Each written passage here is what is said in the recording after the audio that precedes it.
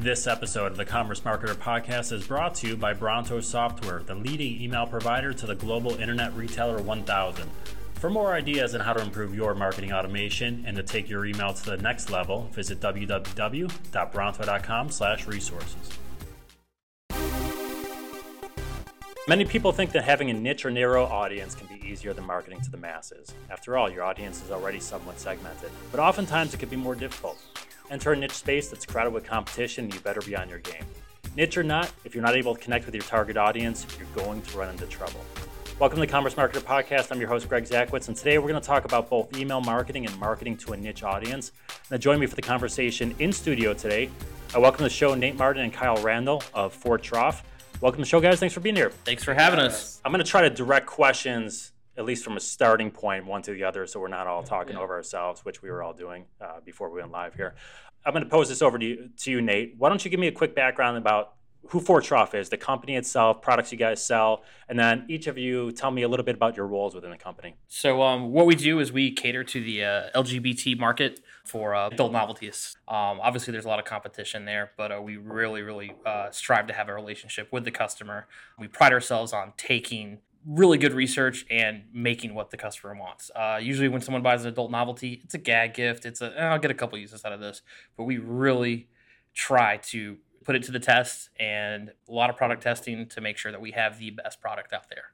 And how about your role in the company? I am the vice president. I helped kind of start the company. I started working in the basement of the owner's house back in 2003, and we've now grown to a multi-million-dollar operation. And then how about your role in the company? So I'm one of our, I guess you call me one of the marketing directors. I work with Nate mostly, right under him. But I do a lot of our email marketing. I do sort of like market research. I also do a lot of the systems maintenance and work. Whenever we have some sort of like website maintenance or back of house, like order processing maintenance to do, I'm usually the person that gets called in to fix everything, find the person that fixed it, and make sure everything is operating the way it should operate. So that's kind of one of those things, when you work at a small business like we do, there's only about 6 of us in the office that are not in the warehouse and not in customer service. And so you just wear a whole bunch of different hats. So when I go in, I'll be working on email the first half of the day, and then I'll be in the warehouse second half of the day, making sure that the shipping labels are printing correctly. And then I'll be meeting with the owner, our boss, talking about what products we should have offered, for the next quarter and the next year, things like that. So we kind of all wear whatever hat we need to when we need to wear it. Do you guys have a physical storefront, or are you strictly online? We are strictly online. We do have a couple remote locations that we sell to specialty shops, but we're very infant stages of that at the moment. We also do pop-up stores. So there are several different conventions and trade shows that we go to a year, maybe about a handful, like 3 or 4. We're kind of known at these events to set up a pretty cool space where you can come in and walk in and meet us, look at the products. It's a little more intimate, a little more one-on-one than just the online store and just selling wholesale. So that's one of my favorite things we do, is getting to be face-to-face with the customer. So I recently had a guest on the podcast who was on a topic of supply chain management, and I asked him on after parties at one of these conferences or trade shows, like how wild supply chain management after parties get on a scale of 1 to 10. And I got about a 5-ish to 6, right, as you might imagine. After parties for like one of these shows, what's at the scale of 1 to 10? Well, the event is a party. So for us, it's work. But like one of the big things that we go to, whether it's it's been going on for 40 years. It's in Chicago every Memorial Day weekend. It's a pageant for people in our community, in our niche. And so what they do is they have the pageant, they have all the parties all weekend long, and then during the day there's a vendor market, and we get one of the biggest spaces at that vendor market. So there's no after party. The whole thing is a party. Like while we're working, there are people coming in, with drinks and like dressed up and like their gear, and they're having a good time. So it's all a party. Yeah, it's all party for us. If you really want the real answer, it's Sodom and Gomorrah. But for us, we're usually just back at the bar. We go have a nice sit down dinner, and then we're back at the hotel bar, have a couple drinks, and we're in bed because we just put on such a huge production that we can't afford to party after these things. Yeah, it's a lot of work. It's getting up there with the truck, getting set up. It's not a party for us usually. So that's like me when I go to shows, but that's mostly my age. I'm just too tired at the end of the day. I mentioned that we're going to talk about email today. So you mentioned, Kyle, that you guys have a relatively small staff. Everyone's kind of wearing different hats there. How many guys do you have dedicated to email? Ooh, well, You're looking at him. one, two. Basically, how it goes is I kind of control. So we're Bronto customers. I control our platform. I do the maintenance for it. I make sure everything's working. If there's an issue, I contact our account manager, Stephanie. I work to make sure everything's working correctly. Me and Nate work together to look at campaigns and design campaigns, and then we get approval for anything we do from a little higher up. So with email, it's really just between me and Nate. Okay, and you guys are doing the creative for that as well? Yes. Sometimes I'll get like our graphics department to give me some assets, like some blurbs or some images or some edits, things like that. But putting it together, managing it, looking at the data, analyzing how it did, that's us. Very cool. Stephanie got a shout out here on the podcast too, so go Stephanie. We love you, Stephanie. So you guys obviously market to a niche audience, and it's a crowded space from a competition standpoint. You have, from an email standpoint or just visual standpoint on the website, you have this mental stimulation because sex sells. We know that. Marketing tactics, whether you're B2B, B2C, types of products you sell, a lot of those marketing tactics, we were talking about this offline, best practices are kind of best practices, and they'll follow the industry, and there's always going to be kind of nuances to those. Do you guys find a lot of nuance with the way you market, or do you find a lot of those best practices from, say, if you're selling Matchbox cars or something, will kind of carry over to what you do? Well, yeah. So, I mean, I think at the basic principle, it's the same thing from business to business. It's just how you dress it up. So our big success is well, a lot of it was curation. We offer quality. We promise the customer a certain level of product, but also we started by marketing to a customer who felt a little underserved and people were kind of afraid to market to when we kind of came into being. So we were using the same tactics that you would use to sell anything else, but it was geared to a very specific audience that had never seen anything like us before, and that's kind of where we took off. So we think we're a niche. We think our customer is so different. Our customer is so, when someone outside gives us like a suggestion or something to what to do, we usually, that's not our customer. That's not how our customer wants to be marketed to. But in actuality, they're really not that different. It's just the window dressing is a little different. So we've gotten a lot of great suggestions from people outside of our industry, especially here at Bronto, about what to do. And we're like, are you sure? I don't know. And then we try it, we're like, wow, that worked for our customer. Customer's a customer. Where we succeed, especially with adult novelties, you think, if it breaks, I'm too embarrassed to ask to return it or something like that. We offer a bulletproof guarantee. We are complete white glove service from top to bottom, from the first time you come on our website, from the checkout to the follow-up. We deliver faster than any of our competitors. I mean, we actually beat Amazon a couple times in terms of delivery. And that's just something that, as a consumer, they expect. I mean, those expectations are getting harder to meet, but we deliver. And that's why we keep having people come back. Do you guys experience any challenges that you face with marketing to a niche audience? Does it create complexities for you? Yes, it does, especially when you're dealing with a small business that's like us. The founder obviously had a passion for what he did. He has a passion for this community. It's a community that I'm in, I'm a part of, my friends are in. So it's very personal, and it can sometimes be difficult to separate yourself from that because you think you know best. So you want to trust. You see data and you see analytics that maybe don't agree with what your preconceived notions would be, and you have to separate yourself from that. Oh wow, I was wrong. Oh wow, I didn't realize this was gonna happen, because you think you kind of know everything because you're a part of it. So you're part of that niche. You have a passion for what you do. So you kind of want to trust yourself more than you trust data. You kind of get a little data phobic, but if you have to separate yourself a little bit. That's kind of been difficult for people within our organization. Yeah, there's an old saying in radio that says, play what you want at home, play what they want at work. Yeah. Right. So it kind of hits that as well. And that is a challenge because we were having a lot of conversations offline, so this is kind of unfair to the listeners. But, I used to do client consulting here, and I'd be dealing with clients of all different shapes and sizes. And I would run into that same issue with, you see this data point, you're like, that is not how it works. That's not how but I never argue with results. I think it's a tough lesson for a lot of people to learn, especially if you're wearing, multiple hats, or there's one or two people in marketing departments from an email side, which is pretty typical now these days. So I think it's a great point you bring up. In being a lifestyle business, obviously, you like what you like, and that sometimes influences decisions on, our content, our creativity. Sometimes it can be hard to look at things totally objectively when you're marketing to a niche audience that you're a part of. You wouldn't be in this niche business if you weren't a part of this niche or this market or this community. Like you have to have some sort of stake in it to, be successful. And, when you start, like when you have that entrepreneur spirit and you're like going against the grain and you're like doing things that people told you would never work and they work out, you get this sort of like, you got to where you are by trusting your gut and by doing things that were unusual or not tried out or not were things that maybe data suggested wouldn't work. So then you get to that certain point where like, okay, well now I'm big enough, I need to start paying attention to all these different metrics, all these different things. I have to start thinking outside myself. And also a part of that is also the culture kind of changes. So what worked 10 years ago doesn't work today. What worked 5 years ago doesn't work today. What worked 2 years ago doesn't work today.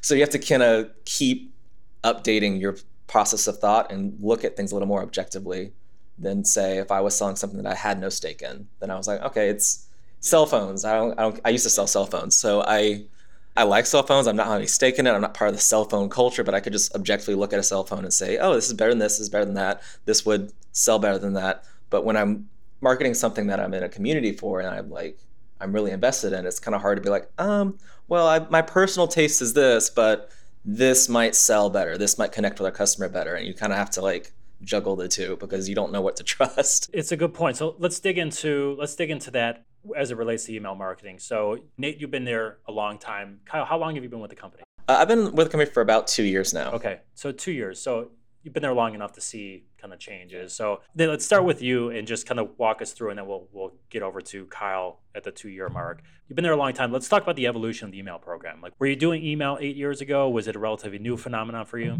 Yeah, it was actually the only thing that we had going for us. We started out as a kind of a after party event. The owner just got a suggestion to say, hey, you should sell online. So we picked up a couple toys and had it up there, and it worked. But every week we would do an email blast. Where we started was on an old Lyra system, and this is back in like 2004. No content, no data protection, anything like that. But that's how we built the business, and we grew that thing. It was the most talked about thing for people in the community to say, oh my God, did you get the 4-trough email this week? Did you see what they saw? Did you see what they put out there? I got to have it. And it just got a very good word of mouth. And we just grew that list until Lyris went out, had their end of life. So that put us in an absolute panic. And we started searching for other avenues, other providers. And just due to our content, we had a lot of doors slammed in our face. They just wouldn't work with us. We found a company that was strictly for adult in our industry. And for a while, we had a good run. They were really good, but no analytics, no anything. I could look and see the open rate, and that was about it. Talking with people, trying to get some other best practices, and working with this guy, he said, oh, you should do remarketing. You should send out to people that didn't open. Well, to do that was a behemoth of a task. I mean, it took 3 hours on an Excel spreadsheet, downloading the CSV for the customers that opened, matching it back up to people that didn't open, and then resending that email. I mean, that took literally a day, half a day. It's amazing what you take for granted nowadays. Yeah. Absolutely. I mean, and this is why, Bronto is such a great service. It's all, point and click, and it's done. It takes 3 minutes to sort the list, and it's right back there. And it's a moneymaker. But it was just such a struggle to do that. Part of the other thing is in the adult industry, for that service, there's not a lot of protection. It's kind of a lot of cowboys that know a little bit or know enough, and the servers in Romania, and we're very vulnerable to attacks, getting customer information out there, and that's something with any retailer we just will not tolerate. So once we kind of had that, we knew we had to move, and that's when we found you guys. How many years ago did you guys make that switch of going, hey, we have these basic analytics to we just need more than what we're currently getting? How many years ago did you kind of make that pivot? It's sad to say, but it was only 2 years ago. Is that right? It was, yeah. We were really, I kind of consider us the Beverly Hillbillies. We've got this massive company, and we are just not data strong with these things. And having somebody like Kyle come on board and say, you should be looking at this stuff. Why do you not have this? Why do you not have that? And then digging into it and seeing the successes that it brings us and the money that it brings us.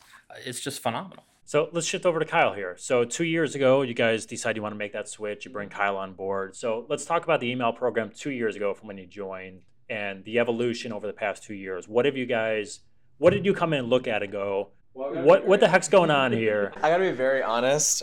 Before I worked at Fort Troff was my first online retail I ever worked for. I've worked in retail obviously for, several years, but online retail was kind of new to me. And when I found out that I came in and they were like, "Oh yeah, our email newsletter is like a big money driver," I thought that was crazy because I never thought I thought email marketing was like a thing that you did back in the 90s or early 2000s. Like I was like, really? That's still a thing? But then I kind of like started looking at my email inbox, all the unread emails. I was like, oh wow, I get all kinds of crazy deals and things like that. So first of all, I had to like reacclimate myself and like, wow, I guess this is something that is legitimate. I need to take this seriously.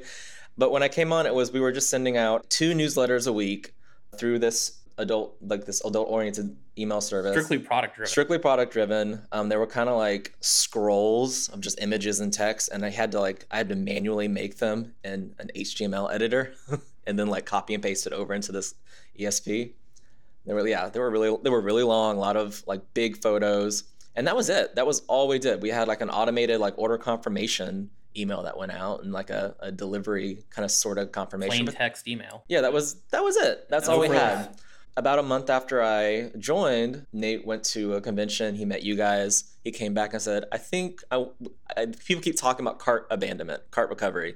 We need that. We need cart recovery. That's like the big thing that people got drilling in my head. So I went out and I searched for, the best of the best. And I kind of came into contact with you guys. Very thankful. Like, I don't know, I should have bought a lottery ticket the day you guys said yes, because I just felt so lucky that I was like, wow, they'll work with us. It's amazing. I'm the one that said yes. So if you guys want to run me a check before you leave, that's cool. Yeah. It is kind of a funny story because we have a nondescript company name that is like, it's your name, like, and it's your email is like, it'd be Kyle at, and this like company name that's not Fort Troff. But like when I first started, somebody in the IT department made a boo-boo, and it was kyle@forttroff.com. And so when I sent the email over to you guys and was like, hey, this is my company, I didn't say the company name yet because I wanted to like get in contact with somebody and say, by the way, before you go to the website, I want to be able to tell you, who we are and give you like a little heads up. Didn't really work out that way. They just saw the forttroff.com on my email and they went straight there and they're like, wow. Yeah. So it was like really embarrassing. We just started May of last year. We signed our contract. It took about 2 months to get us up and running, and we sent our first cart recovery email. And that was like a big thing for us. We had no automation before then. That was our first automated email campaign. And since then we've evolved it and mutated it into like a huge moneymaker. It does about 500 grand a year for us right now, which is massive for an email campaign. So cart recovery was your first automated message? Yes. I would say you guys are doing things a little bit backwards than a lot of retailers. When retailers, I think cart abandonment 5 years ago was like one of these things kind of coming up and like some people were doing it. I'm still surprised that a lot of people don't have cart recovery emails, but that's one of the almost prerequisites for companies now if they want to be serious about their email marketing program. But usually there's like a welcome message or something going before the cart abandonment. So I find it interesting that you guys jumped right into the pool with cart abandonment. Yeah, it's a good decision, but well, the welcome message was the second one. So that was our second automated campaign that we did. Okay. And that one kind of took a little while to finally find its legs. One of the things that we actually were able to test out with you guys is we got one of your applications, the Coupon Manager.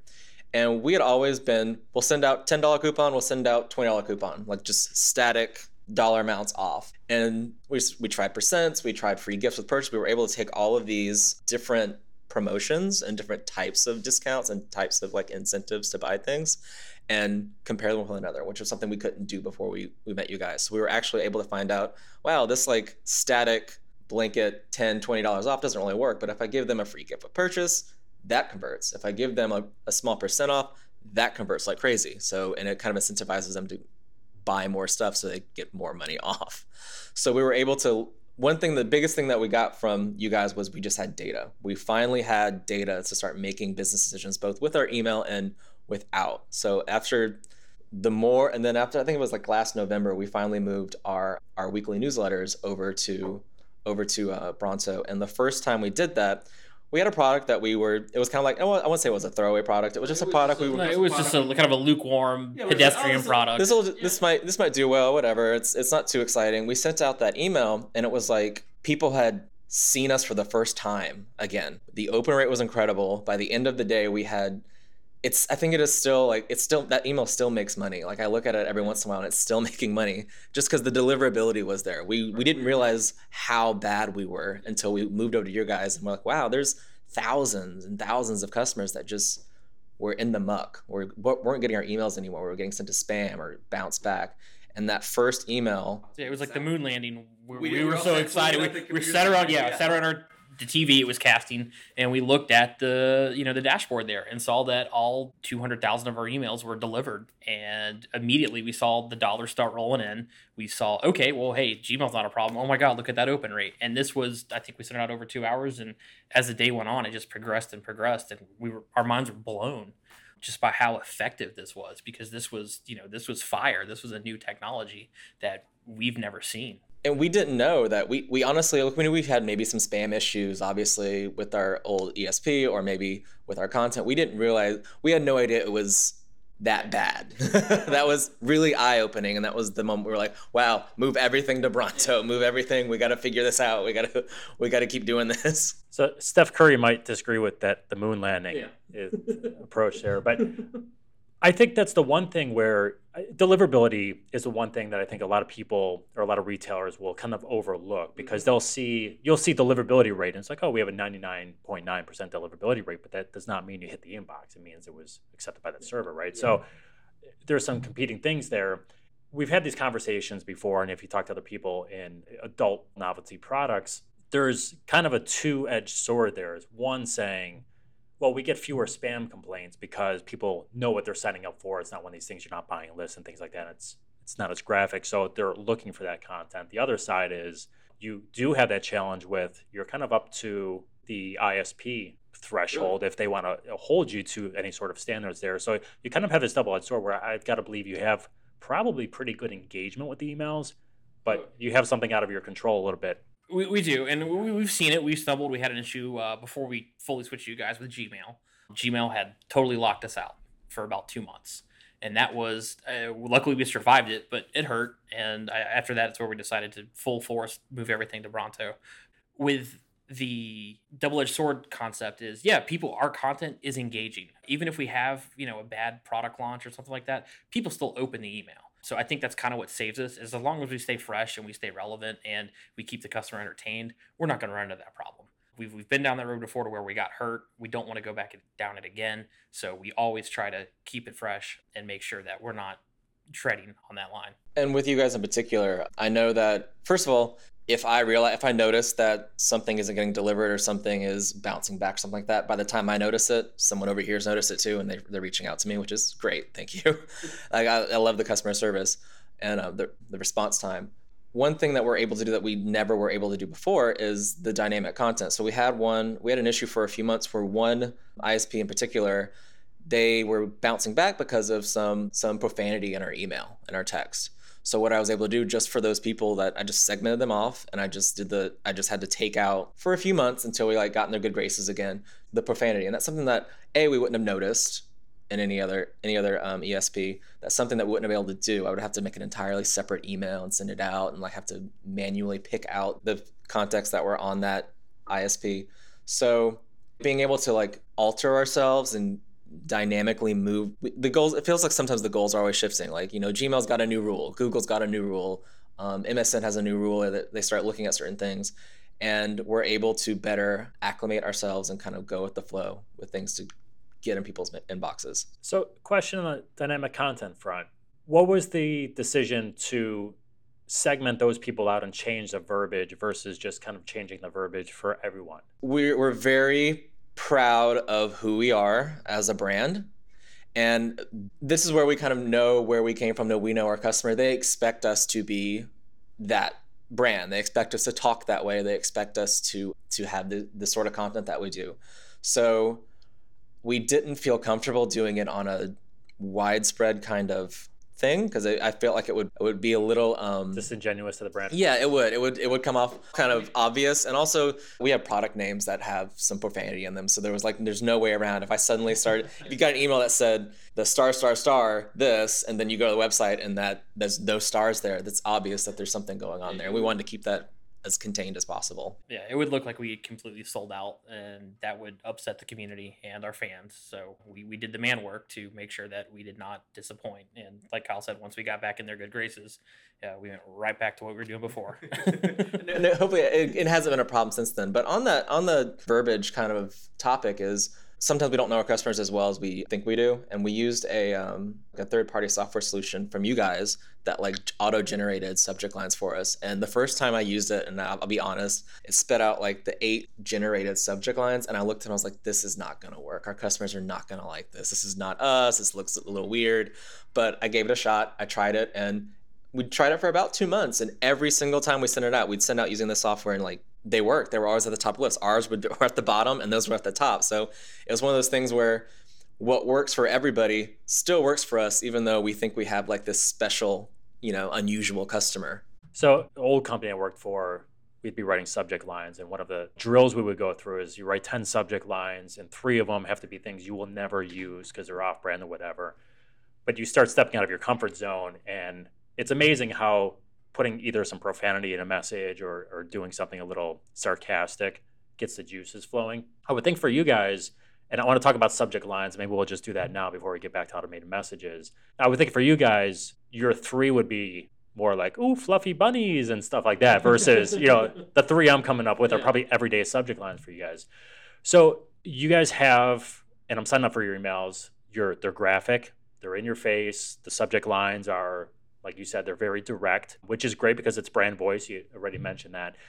Does it change from a send time standpoint when you send your emails? Because you have, some not suitable for work type emails in there. We've experimented with that. We've experimented with like your time of day, time of week, kind of preferred sending time. I mean, overall, no. I think the customer just knows to expect that email. And if they miss it, if they're on the lunch break and they don't get it, they're going to look at it when they get home. We do see some customers open it up right away, but the majority of our business happens later in the evening. So it's fine to sit there for a couple hours. Yeah, and I sometimes find that if I pick out, like I run a report and say, okay, today, what are the emails that got us the most revenue? I'll always see emails from like a month ago, 2 months ago. And they're not just like, 1 sale. It's like 3, 4, 5, 6 sales just from this email from last June, last July. It's kind of, I think that kind of speaks to how our customers prize our emails. That's the word. They kind of always come back to them. They're engaging enough that I can look at this email and I want to look at it several times, and I want to engage with it several times. It's like a greeting card that you keep coming back to, and like, yay, it's my entry point. It's my favorite thing. That kind of thing. We have found that though, when it comes to discounts and offers, like our Lap Shopper campaign, when we do anything that's sort of like a % off or we're giving out a coupon, we do find that it does better when you do the preferred sending time. So that's the one time we do use the preferred sending time, is when we're sending out some sort of offer or some sort of coupon, because that sometimes can get lost in the shuffle. Because they see, I got my Fort Trough email, they're kind of surprised to see another one. They don't expect it. So we try to get them when they usually open up their Fort Trough email. So they'll have a Fort Trough email and then that offer right below it. Do you guys, when you guys send offers, do you put offers in the subject line or do you leave it in the body of the email? We put it in the subject line so that they know that they know this is a different email. So they're used to getting our newsletters. They're used to getting the product centric stuff. If there's an offer, I make sure it's in the header or the teaser because I need them to open it. And I want them to open it, I should say. But I need that. No, but. Well, you might get judged on that. Yearly reviews or something. The open rates for those offers usually approach the 30 to 40% when I send them out. And they're also small. They're also usually smaller, like segments or smaller lists than like our main big newsletter list. On average, our newsletters get between like 19 and 23. And if it's a really good email, we'll get like 25 to 28% open rate. I was just going to ask you if you're comfortable sharing typical open rates for like a bag. Oh yeah, of course.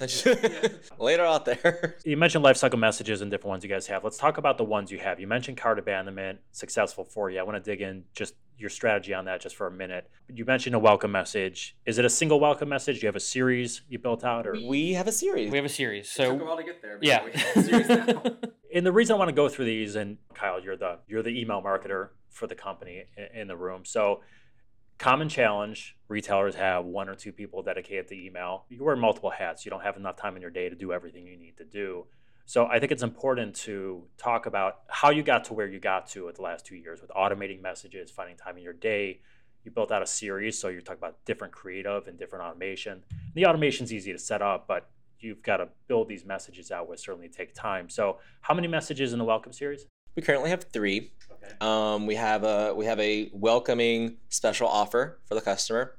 It's followed a few days with an introduction to our brand email that we kind of came up with. I'm really proud of that email because we've never really had something like that before. It's been a while since I feel like we've connected to the customer in a way like, hey, this is us. This is what we're about. This is what you can expect from us. This is what you can expect from our website, from our products. These are our values. And I think it's not a big money maker. Like there's really no call to action to purchase sales, but I think just having that email is super important just to build a rapport with the customer. Just say, hey, we're a store, we're here to, sell you goods, but we're not here just to sell you goods. We're a brand, we're a community, we are something that we want to connect with you and share with you, that sort of thing. So that's a really important email to me that I keep coming back to, and I keep looking at the open rate, and I look at the click-through rate, which is pretty good. And then we have a third email that comes out. It's like it's a few weeks down the line if they haven't made a first purchase. It's a separate offer after the first one kind of expires. And I just hope our customers aren't listening to this. So they're like, oh, I can game the system now. I'm going to have to probably change a few We're going to change it right after this podcast. Yeah. Now I think about it. But it's a way to say, hey, you still haven't bought anything yet. What can we do to get you to buy something? What can we get you to do to experience our brand? Because once we've got a customer and we give them something, they're usually a lifelong customer. We don't really have many issues with people like being disparaging about our brand. We have great customer service. I think we have fantastic product curation. I think that once you're in the door and once we've kind of got you hooked, you're a fan, you're going to be a Fort Truck fan for a while. I think actually one thing that we've noticed is that first kind of offer that when you sign up that we used to kind of like get the customer, people are kind of using it to make kind of some big purchases. And that's great because we have several larger items that like, it's different than if you just bought one little tiny thing. This is a big part of your life now. It's a big piece of furniture. It's a big, product or things like that. So it's good to get that sort of like initial rapport, like the trust. It's a big purchase. So when they use that for that and they see that it's handled, with care and professionally, they come back to buy some little stuff. So we really connect with the customer on delivering the kind of service that they don't expect it from anybody else. It's an adult toy store. But when they get it, they understand that we really care and we want a connection with the customer. And we're not just here to sell you stuff. Yes, we're here to sell you stuff, but we want you to know we're here for you and we'll deliver for you. We're there for them. We want to build a brand, build a relationship, and to have them keep coming back to us and feed into the community. So you have that second message going, you said a couple days after the first one? I think it's like 2 days. Okay. Do you guys send promotional messages to contacts in that 2 days span, or do you leave them off? Absolutely. Yes. Once you sign up for us, you're getting our promotional emails. We want to indoctrinate you in the brand as quick as possible. Like we want you to see what we're about. We don't want to hold anything back. And I'm assuming the welcome message, you have the incentive in there for signing up, correct? Mm-hmm. I'm assuming that one converts fairly well for you guys. Yes. Very well. And that's actually probably a big success story of 2018. We have certain metrics that we're like, okay, this campaign needs to hit this number by this year. This campaign needs to do this by this year. And we have like monthly and annual like goals that we set for ourselves. And we completely underestimated that welcome series once we started. We were like, oh, this will do, this amount of money in a month, and then it did literally 15 times that amount of money in that month. Like it was a huge revenue maker, and I think at this point, it's almost on par with our cart recovery. Is that right? Yes, yeah, that's amazing. I know the welcome messages always convert very well. Cart recovery is usually the best performing message by far of anything you have there, so that's pretty impressive.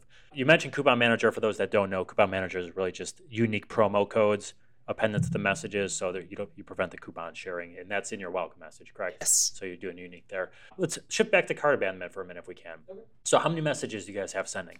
We have 3, but we have the first one, we have the second one, and then there's variations of the third one based on the customer interaction, what the cart subtotal was, when's the last time they received it, when the last time they clicked through, open. So I think we have like 5 or 6 variations of that third message with various attributes based on what the customer has done up until that point. It depends on what they get. So that kind of took a while for us to get to. We had the 1, and then they're like, you need to have 2. So we had 2, and then they're like, so why don't you in that third one, you start getting it a little more dynamic, a little more personal. And that's the one that actually converts really well. Yeah. Like the first one converts obviously pretty well. It's the first one.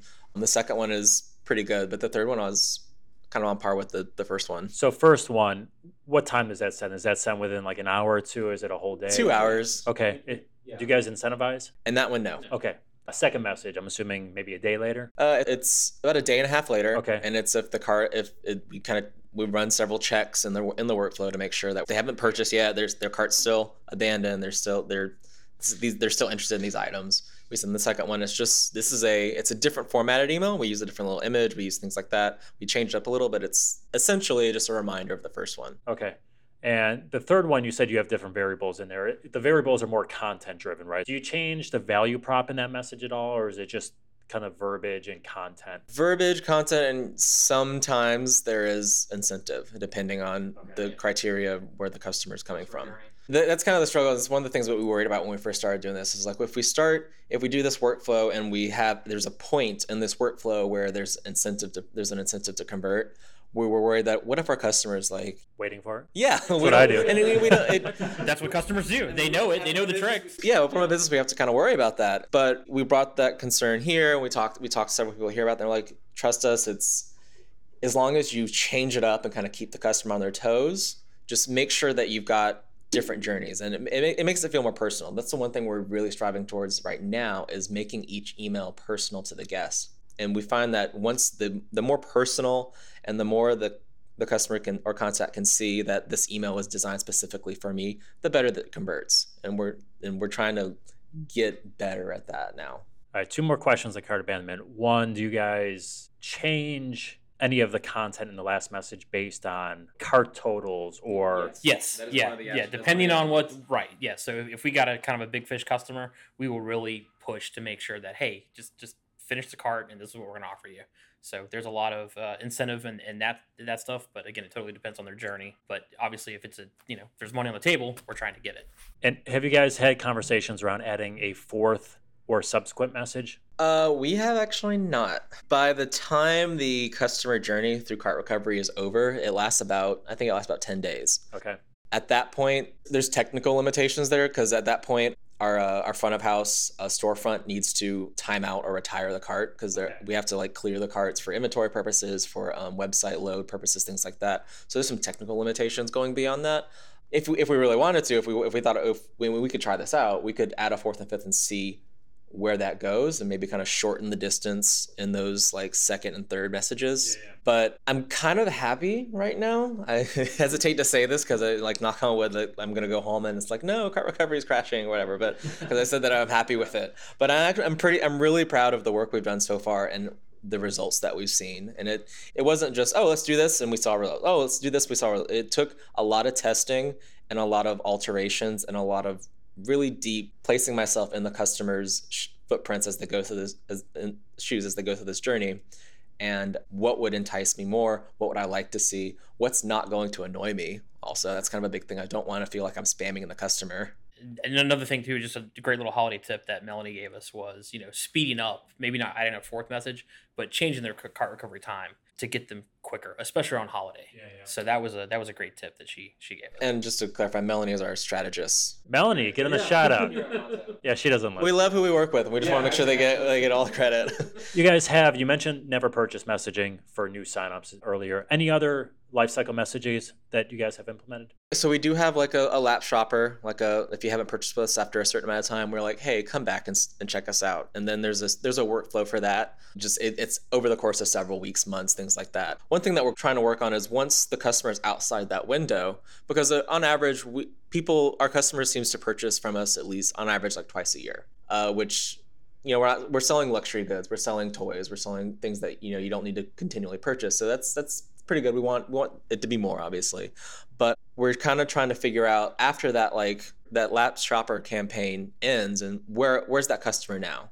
How do I get them back now? So what we're doing now is I think we're doing quarterly outreach to certain customers who haven't shopped with us. They maybe shopped with us 9-12 months ago, but for some reason they haven't shopped with us since then. And we're trying to figure out why. We're trying to incentivize them. They look at it. Yeah. We know they're there, but they're just not converting. We're right now, that's kind of one of the things we're currently working on is getting those customers that 9+, 12+ months not shopping with us. How do we get their feet back in the store? How do we get them to come to the store? Because we're always making changes. I know we just actually, in the past few weeks, we completely redesigned our website and launched that. And that's trying to get people who maybe expect one thing and like, oh, that's Fort Shop, that's what it looks like.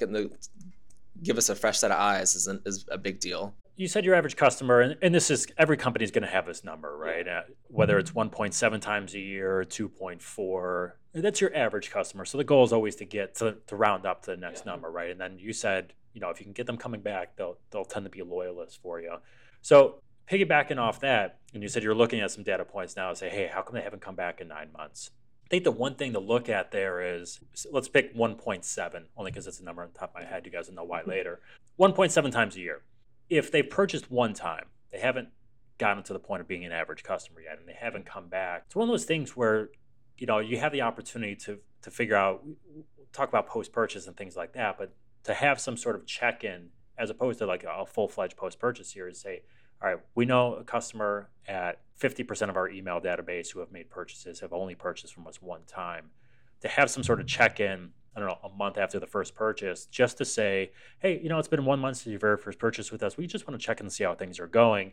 Contact us. Don't forget, we have a 100% satisfaction guarantee, whatever it might be. A lot of times what I've found is you'll get someone who gets an average experience or something is broken in the experience, but it's not bad enough where they want to call and complain. They just kind of remove you from immediate consideration for the next purchase, but they still might be interested in your brand because you haven't destroyed anything with them. And that might be why they're opening and clicking emails, but they're looking for something to pull them back in. And I found sending, small, simple messages like that can spur someone to call and be like, oh, you know what I did, or email and say, you know what, this happened to me.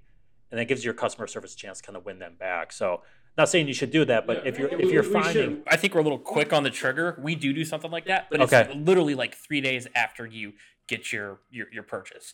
So I think, which is not a bad thing. It's not, but I think you're right to where we get these people, they're only buying 1.7 times a year, to just have a little, interim from going like, hey, was everything okay? Yeah, it was great. Whatever. I'm busy playing with it, to having that big lull, and they're not looking at our emails, or they're looking at our emails, but they're not coming back to take a purchase. And then they finally get the welcome back series that we call it, to try to get them. And they're just not looking at it. I think that's a great to check in before they hit that milestone. And one of the things you mentioned, the email that we send out, that's like 3 days after delivery.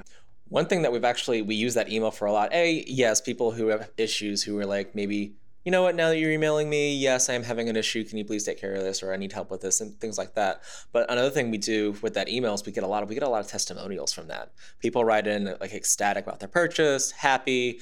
We have a special section of our newsletters where we feature those testimonials, and that's a big deal. And that's actually the number one place where we get those excited customer testimonials. So I think reaching out to them, if you're fishing for compliments there, that's actually a great way to get them, as long as you're offering the quality product and you're doing what the customer wants. But we get so many just ecstatic replies to that email, just like, thank you so much, you guys are awesome, yada yada yada, and we love it. That without that email, we wouldn't have that sort of connection. And that's something that we share in our management meeting every week. Our customer service manager brings them up, and we read them out loud. I mean, it's why we do what we do. Does the welcome back campaign, does that have like a Mr. Cotter theme to it or no? I call it a "We Miss You" campaign. Like, we miss you, come back. A couple more questions before we get to some fun stuff here. You have meetings every week. What are the most important KPIs that you guys look at internally? For right now, just where we're at it's traffic's number one, obviously. 2 is product sales. What's working. We do try to launch 8 new products every month to keep our customer is insatiable. We have absolute Fort-Trough fanatics that buy everything that we have. We have a guy that has our he has our logo tattooed on him. We met him. It's like so cool to see. Like, wow, wow! And at least we're a niche little underground type thing where you wouldn't know it, but someone to tattoo that on their body for life. Wow, what a compliment. That's intense. Yeah. But yeah, so we have it's product, it's traffic, it's open rates, it's email performance for our newsletter. That's kind of the one metric the owners fixated on, is how well did each one do. I mean, we've had email blasts that have linked $15,000-$20,000 to where other ones have only linked 4, and we look at those numbers and go, okay, what happened? They opened, they didn't click. Was it the price point of the product? Was it just a bad product that the customer wasn't interested in? Are we barking up the wrong tree with offering them something that they just don't want? We're at the point now where we were so used to having these single data points, these single metrics that we could look at. Oh, we're looking at revenue from an email, and that's measure success for that email. Now we're in a world where all the data is kind of like 3-dimensional. You have to look at the revenue with the open rate, with the click rate, who got it, what did they click on. We can pull up the heat map and see which photos, which links were the most popular, things like that. And so we don't really live in a world anymore that we can just say, yep, this email was successful, it made X amount of dollars. We have to be like, okay, so what was the average what was the average cart value from this email? What was the open rate? Okay, they opened, they clicked, but they didn't buy, or they opened, they didn't click, but the people who did click, converted really well. What worked, what didn't, and it's not just, well, this worked, let's do it again. You have to really, really dive deep and figure out what you're doing now. The days of just being like, yay, thumbs up. That's not good enough anymore. It's not good enough anymore. And you can drown really in all this data. And that's the kind of a problem that we have as a small business is we've never had access to these numbers before. And now we have too many numbers. And we will totally just bark up the wrong tree trying to find, oh, well, we think this is it. And we could be totally wrong. I think that's pretty common for a lot of retailers. I mean, we're data overload, right? You talk about big data. I'm like, it's just big. So I have a question for you, Kyle. You came on the email marketing 2 years ago with a company. You didn't have an email marketing background, which I think is pretty common for most email marketers. You have a lot, I think for a small team, you guys have a lot of things implemented and you have a lot of things planned. I think you guys are doing a lot of things really well and probably faster than a lot of other companies. Where are you learning best practices from and where are you getting ideas to say, hey, let's do this? I mean, I'm sure you're talking to people when you go to conventions about what they're doing and things like that, but where are you learning these things from? Oh, wow. So one of the first things I did when I found out that I was going to be working with email marketing is I went and I just signed up for as many brands as I could. Brands I liked, brands I didn't like, brands I knew did really well, brands that I knew probably didn't do very well. We have some of our competitors, even some non-competitors, some people I get emails, I'm like, wow, this is not very good, but I'm still learning. I'm still seeing what I can. I'm just gleaning as much information as I can. There's a lot of resources within you guys that have been really helpful. A lot of webinars, a lot of talking with Stephanie, talking with Melanie, even talking with you today. Like you're giving us ideas. Yeah, so we pick up a lot, and really it's just numbers. I just look at numbers. I look at what works. I look at what our customers seem to like. Also, meeting the customer face to face and talking to them and just seeing, and that's more, it's not, I won't, a lot of automation, a lot of like the technical things, maybe not so, but from creative layout, subject line wise, just talking with the customer and seeing what they like and what they don't like is a big thing. That's why this face to face time that we get at these conventions is so invaluable. I'll tell you what, so few retailers do that. I used to do that way back when, but I would call customers on a monthly basis and, hey, what do you want? What didn't hit your expectations? What's better? What do you want to see coming up? And I think so few retailers actually take the time to call customers or to meet with them face to face or ask them questions about that. I think it's so great that you guys are doing that. Yeah, I think we're kind of in a unique spot with that because it's different than if I just sent you a survey email or a cold call. Hey, what do you think of Fort Trough? When we're at these conventions and trade shows, we're within our element, we're within an environment that's very accepting of us and that people are very happy to be there. It's their vacation, it's their party, it's their whatever. So they might be a little more liberal with what they say to you. I was going to say, plus they have drinks in their hand too, right? Yeah. There's a camaraderie there that just us being there kind of creates with our customer, that they can talk with us and they get to see that, oh wow, you guys really care about this, you guys are really knowledgeable, and I get to look at our customers and be like, hey, this is what you're like, this is what you like, what can we do better? And it's not this like focus group kind of situation. It's this one-on-one just conversation, like we're becoming pseudo friends here. I'm able to like have a very casual conversation with my customers in a way that some businesses may not always have the opportunity to. I think that the closest comparison, the closest thing that I can see in a business, an industry outside of ours, is going to these like street fairs or going to like college campuses or going to functions, festivals, things like that, where you think you've got a stake, where you're going to meet people that really are into your brand, even if they don't know about you, even if you're new. Just getting on the ground and like speaking face to face with somebody that could be or is a customer is, in a way that's just not stilted, in a way that's not like that structured phone call, that structured survey, focus group, whatever, is very, very important. Right. It's not letting them know that it's not a transactional relationship. We're there supporting the community. We want to hear what they have to tell us, and we're open to feedback. We really take our customer feedback incredibly seriously. Like I said, and that's our top meeting point every week in our management meeting is, what are the customers saying? And just to have that avenue to talk to them, to say, oh, hey, you know what? You sent me too many emails. Well, we take that to heart because, for every person that's saying something, there's 10 that aren't saying anything. That's awesome. It's such a great answer. So I appreciate the detail and the thoughtfulness behind it. That's a great answer. Last question before we navigate to some fun stuff here. What's your biggest challenge when it comes to email marketing? So for us, email is our bread and butter. There's no doubt about it. If we do not perform at that level, we don't have a business. It's what built the business, and it what keeps the business going right now. We cannot have traditional advertising avenues like AdWords or Facebook or Instagram. It's just too dangerous for us because we could lose everything. So we really have, I think our biggest challenge is just content and keeping things fresh for this customer, for this lifestyle brand. It's go, go, go. It is fashion. And if something is passe, they won't open. They won't, they'll let us know real quick if it's not going to fly. I think it goes back to, what I was saying earlier about like, we think we know what our customer wants and we want to do what we want to do. And I consider myself a customer. So I think in turn, like, what do I like? And sometimes when it comes to email, when you're looking at what images you want to use, what the product layout wants to use, what subject lines, things like that, it's really hard to get out of that mode, especially if you've been in it for even 2 years, even 10 years, 15 years. You have this sort of like, oh, I know, I have the taste level. I know what the customer wants. I can look at this and I can say this is good or bad. When you really can't anymore because our customer base is growing so big. It comes back. My biggest challenge with email, and I know throughout our company, our biggest challenge with email is just figuring out the best way to communicate with our customer just at all. I think just figuring out the layout, figuring out the images, figuring out what speaks to our customer the best versus what we think will speak to the customer best. So it's hard. We have to start looking at things more objectively and subjectively. And that is kind of where we're at. Because we started this business as this like small, close-knit group of people who were just selling to their friends. We're selling to people just like them. And we're still selling to those people. We're still selling.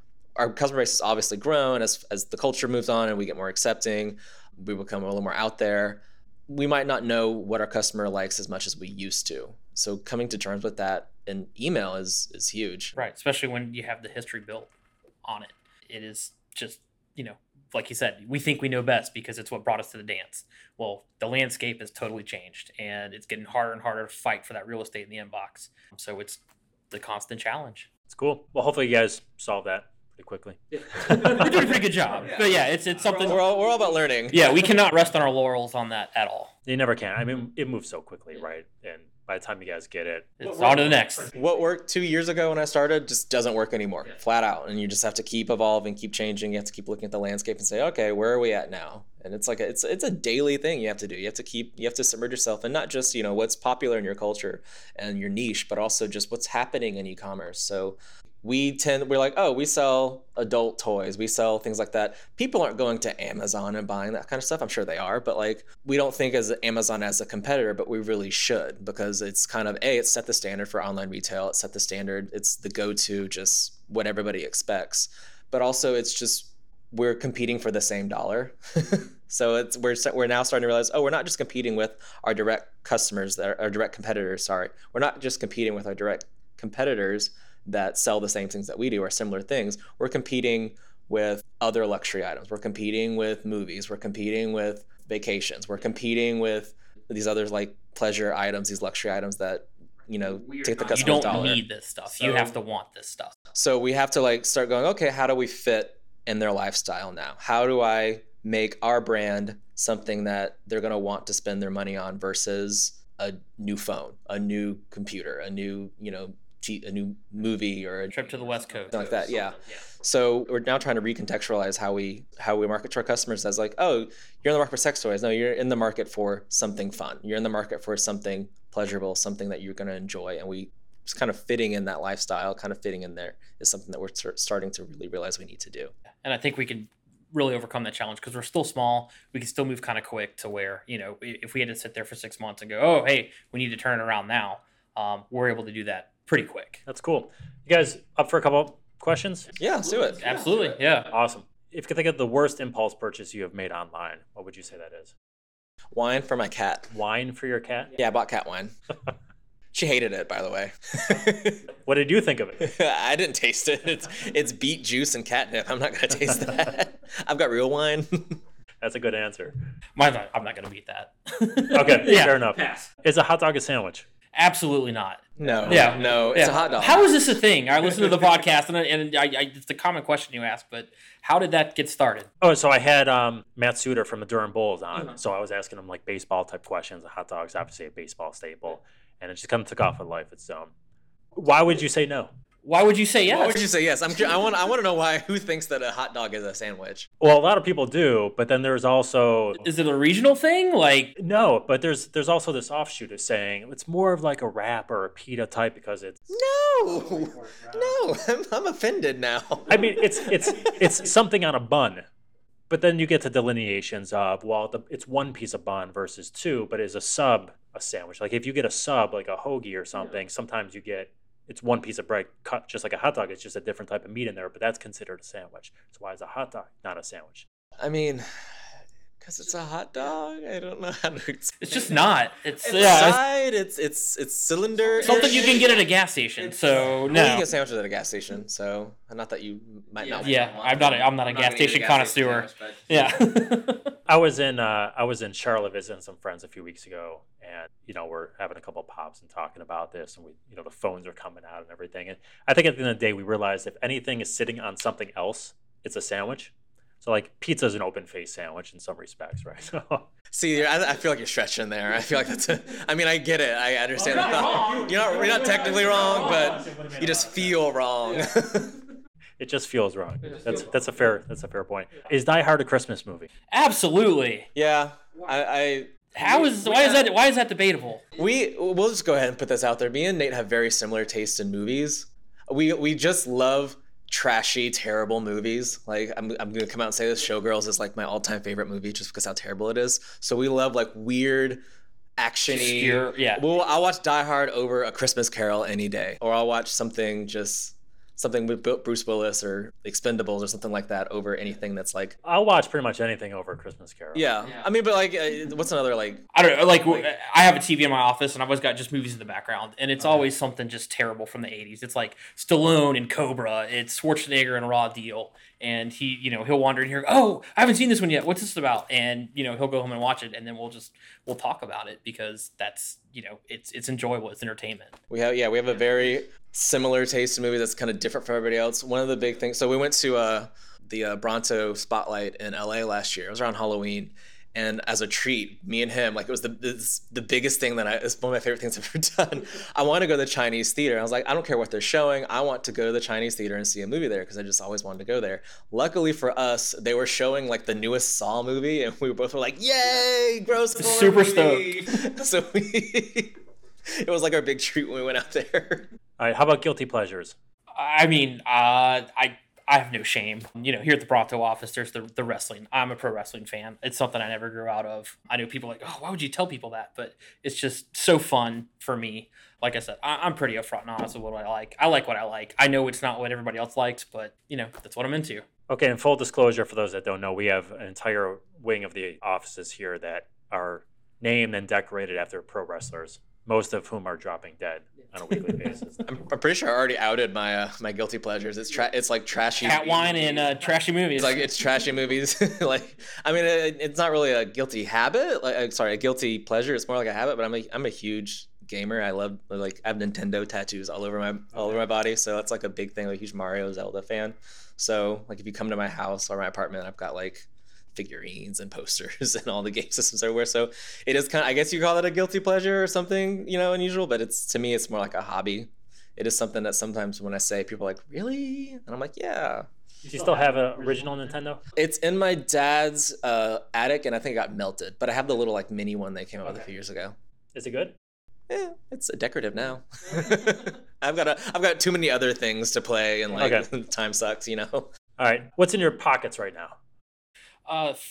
For me, it's my money clip, my cinnamon flavored toothpicks, my handkerchief that has my wife is Welsh, so it's got the Wales flag on it, and my wallet.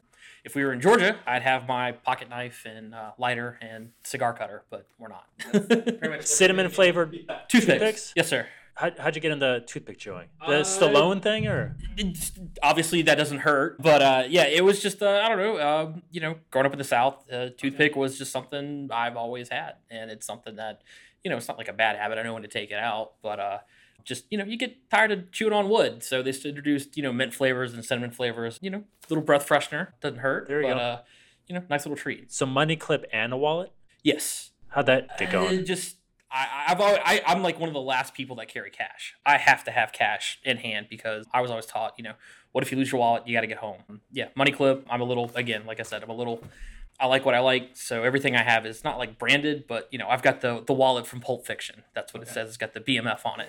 My money clip is from Scarface. It says the world is yours. So it's just fun little things to, little personal touch. I don't have a wallet or a money clip. I just carry my stuff. Can't. No, man, I can't do that. I try to do like the Apple Pay and the Samsung Pay and all that stuff, and it's lost on me. I like the Apple Pay. Yeah, it's convenient, like when I'm grabbing a coffee. But if I'm buying a meal or something, I like to pull out my cash and count it out and put it there. Cool.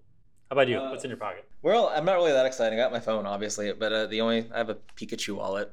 that's about it.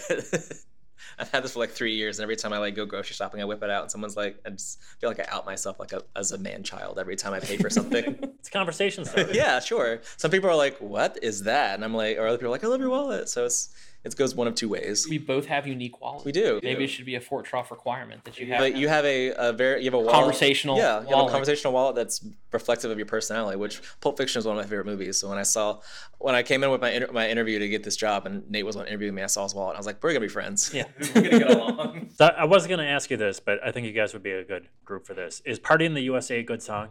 Yes. Yeah, it should be like. There's a joke with me and my friends that we're like, and this is probably gonna irk people. I'm like, if we ever decide that we need a new national anthem for some reason, like it should be "Party in the USA." The only reason it's not a good song, and I only know this because my wife's British, is it was done by Jessie J. It was her song before it was a Miley Cyrus song. So I don't know if you're familiar with that. She's a Brit pop. The name sounds familiar. Yeah, she's a pop star from Britain. I wouldn't pick her out. It was her song, and it's just nowhere near as catchy. But the Miley Cyrus version, absolutely. Yeah. I travel to LA a lot, so every time I go to LA, I put that song on. Awesome. So we'll have info in the show description on how to contact either you guys if you want to give that information out, or at least the website, so fortrough.com. If someone does want to reach out, what's the best way for them to get a hold of you? And we'll start with you, Nate. Probably be my Twitter handle, and it's definitely a not safe for work, and it's not a work handle, but it's X Nasty X Nate X. Okay. I'm in the same boat as you, actually. Yeah. So I recently. And you don't have to give personal. No, it's fine. I'd be happy for more Instagram followers. It will get you back on there. But I currently don't have a Twitter. I deleted my Twitter a few months ago. Because you got in a fight with Cher.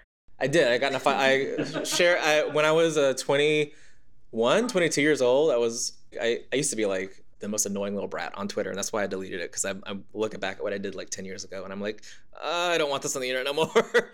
But one time I was. Cher, I love Cher. Cher's one of my favorite people on the planet. And she was up late, like, tweeting something that kind of sounded like nonsense. And I said something kind of snippy to her, and she tweeted back I'm not going to repeat what she said to me, but she tweeted back several explicitives directly at me. It's like one of my greatest accomplishments. If I could get that tweet framed by Cher calling me like a horrible name, I would. I was just going to ask, did you screenshot? I did. I screenshotted it, and it's literally one of my crowning achievements in life is getting cussed out by Cher. There you go. If you want to go to my Instagram, it's classy at Kyle.